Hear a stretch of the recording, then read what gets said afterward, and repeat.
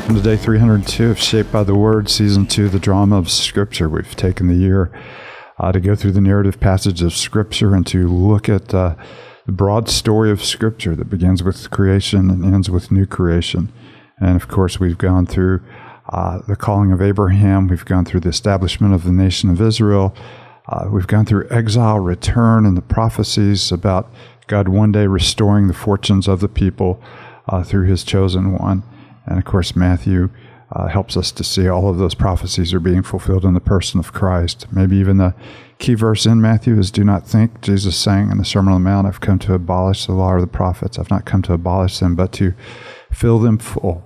And you see that in Matthew's gospel. So we left you on Friday in kind of an interesting place. We gave you the signs of his coming and the end of the age and the destruction of the temple. And we quit just before Jesus told us to learn the lesson of the fig tree. And that kind of upset David last week that we didn't get to learn the lesson of the fig tree. So we start this week learning the lesson of the fig tree. So before we pick up in kind of an awkward place in Matthew 24:32, as always, we pause and we realize that reading Scripture is an act of worship. It's a relational practice.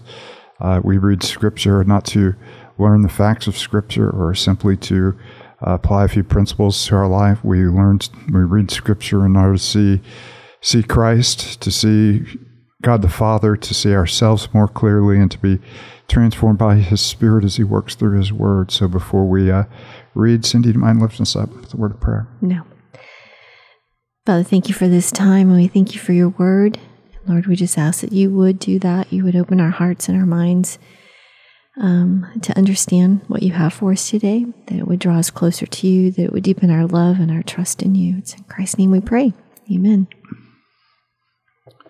Okay, David, we're about to learn the lesson of the fig tree. Let's do it. Verse 32, chapter 24, the Gospel of Matthew. "Now learn this lesson from the fig tree. As soon as its twigs get tender and its leaves come out, you know that summer is near. Even so, when you see all these things, you know that it is near, right at the door. Truly, I tell you, this generation will certainly not pass away until all these things have happened. Heaven and earth will pass away, but my words will never pass away. But about the day or the hour no one knows, not even the angels in heaven nor the Son, but only the Father. As it was in the days of Noah, so will be at the coming of the Son of Man. For in the days before the flood, people were eating and drinking, marrying and giving in marriage, up to the day Noah entered the ark. And they knew nothing about what would happen until the flood came and took them all away. That is how it will be at the coming of the Son of Man.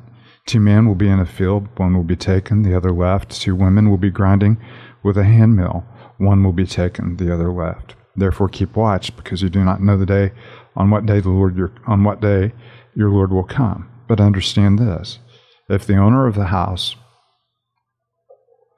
had known at what time of night the thief was coming, he would have kept watch and would not have let his house be broken into. So you also must be ready, because the Son of Man will come at an hour when you do not expect him. Who then is a faithful and wise servant, whom a master has put in charge of his servants in his household to give them their food at the proper time? It'll be good for that servant whose master finds him doing so when he returns. Truly, I tell you, he will put him in charge of all of his possessions. But suppose that servant is wicked and says to himself, my master is staying away a long time, and he then begins to beat his fellow servants and to eat and drink with drunkards. The master of that house will come on a day when he does not expect him, at an hour he's not aware of. He will cut him into pieces and assign him a place with the hypocrites, where there will be weeping and gnashing of teeth. That time the kingdom of heaven will be like 10 virgins who took their lamps and went out to meet the bridegroom. 5 of them were foolish and 5 were wise. Foolish ones took their lamps but did not take any oil with them. The wise ones, however, took oil in jars along with their lamps. The bridegroom was a long time in coming, and they all became drowsy and fell asleep. At midnight the cry rang out, "Here's the bridegroom, come out to meet him." And then all the virgins woke up and trimmed their lamps. The foolish ones said to the wise, "Give us some of your oil, our lamps are going out." No, they replied, "There may not be enough for both of us and you. Instead, go to those who sell oil and buy some for yourselves." But while they were on their way to buy the oil, the bridegroom arrived. The virgins who were ready went in with him to the wedding banquet, and the door was shut. Later the others also came. Lord, they said, "Open the door for us." But he replied, "Truly I tell you, I don't know you. Therefore keep watch, because you do not know the day or the hour which is coming. So we have moved from the signs to the end of the age. And of course, what has struck this conversation are the disciples walking through the courtyard of the temple, and they're looking up at the temple and admiring the beauty and the magnificence of the temple, which was truly the heart and the soul, of the Jewish world of Jesus' day, and a real monument of, pride. You could see, they say, the gleam of the temple. You're making a pilgrimage, to Jerusalem from miles away, as they go to the temple, kind of glinted against the sun. And of course, they were deeply impressed with it. And Jesus says, "Truly, I tell you, this national symbol of God's presence among us will not even be left one stone standing on top of the other." And of course, they ask two questions, and the questions are, tell us when this will happen, and what are the signs of your coming and the end of the age. And so when you get this this narrative, it kind of mixes the two together. Sometimes we're not sure, whether we're talking about the destruction of the temple, that happened in 70 AD, the signs of the end of his coming, or some future signs, or both at the same time. Sometimes near events are kind of portents of future events as well. The most interesting thing, though, as we bring it to a close, and he said this generation will not pass away until we see these things, taking place. And there have been a lot of speculation over that, over that particular passage. And there's probably 4 or 5 different ways that you could, interpret it. I take it naturally to mean that all of these things, by the time the apostles have passed off the scene, have begun to take place. You've had the wars, you've had the rumors of wars, you've had the destruction of the temple, you've even had a type of abomination that causes desolation coming into the temple court, and of course rendering it unclean. Whenever the Roman armies invaded and destroyed, Jerusalem in the city. So everything has begun to take place, and so in every generation, we are ready for the one final event that will bring all of this to a close, and that is the coming of Christ. So what they saw beginning, we are now living in, and one generation will see the consummation of it. But it's all inaugurated with the ascension of Jesus to the right hand of the Father and the destruction of the temple. You got the ascension in there, man. Yeah, there you go. No one talks about it, but that's nobody a huge talks key piece. No, it is. But, the present reign of Christ at the right hand of the Father, according to the psalmist, sit at my right hand until I'll make all your enemies your footstool. And that'll be, the consummation of all things. And so we follow that with a warning, put your charts up, and then most of you have identified 10. I put them up, put them away. Yeah, put them up, put them away. Most of you have identified December, in the year 2028, but that's probably not it. So, and then with that, we're not only told that we don't know the day or the hour, but we're told that we need to all be ready, as if it could be any moment. And that, passages like this, I remember being in high school and reading these and feeling like I had to kind of, okay, well, let's figure this out. And, obviously there's billboards all up and down the interstate at times with, here's the date, here's when it's going to happen. And then you drive past it a month after the billboard predicted it, and it's like, well, that didn't happen. No, that's, but there was a little booklet out, called 88 Reasons, why, Christ will return in 1988. and he didn't. And oddly enough, it was a best-selling little booklet. It came out again, 89 Reasons. 2022 reasons. Yeah. But I've always kind of missed some of the really important aspects of these types of passages. And because Jesus tells us, it's not about speculating. He even talks about, only the Father knows that. So that kind of answers that question. But he calls us, no, you be the faithful and wise servant in those days. Right.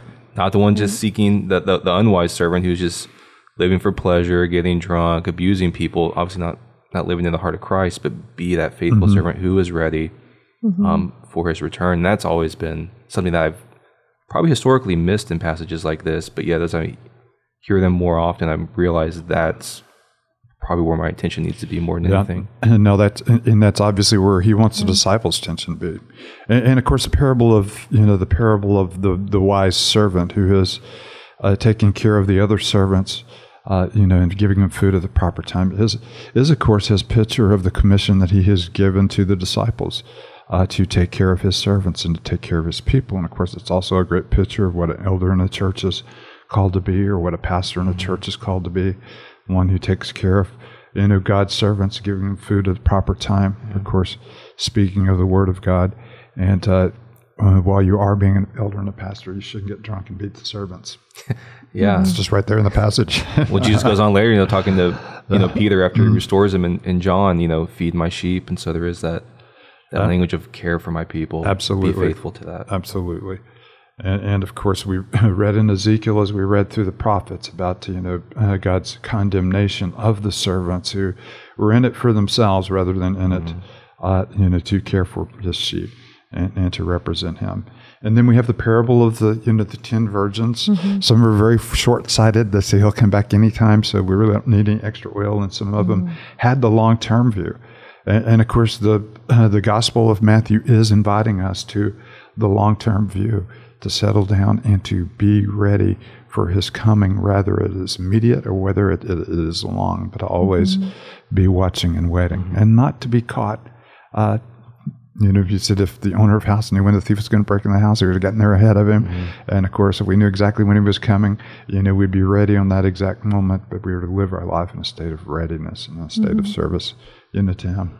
I find too that when you think about just that daily living in readiness, is it just kind of a living kind of with kingdom perspective instead of just the dailiness of your life. But it's a kingdom perspective that would cause your heart to be prepared and be sort of sober-minded and wise. But kingdom perspective is huge in this. Well, I've always, we sing the old hymn, when we've been there 10,000 years, bright shining as the sun, we've no less days to sing God's praise than when we've just begun. And I've often, reflecting on that hymn, thought about, what am I doing today that will make a difference 10,000 years, from today in the presence of the kingdom. And there are very few things. We get caught up on things that are so temporary. And of course, the kingdom gives us a permanent, perspective and an eternal perspective. And so anything we invest in the kingdom, of course, is an investment we can never lose.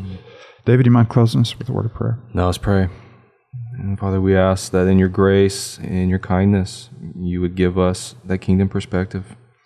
Forgive us for the times we've gotten caught up in all the little frivolous details of life, and even the things we've worried about that in 10,000 years won't be our worries. And so, Father, help us to be faithful to the end. Help us to be wise. Help us to care and to feed and to serve your body, the church, for your glory. We pray this all in the name of Jesus. Amen.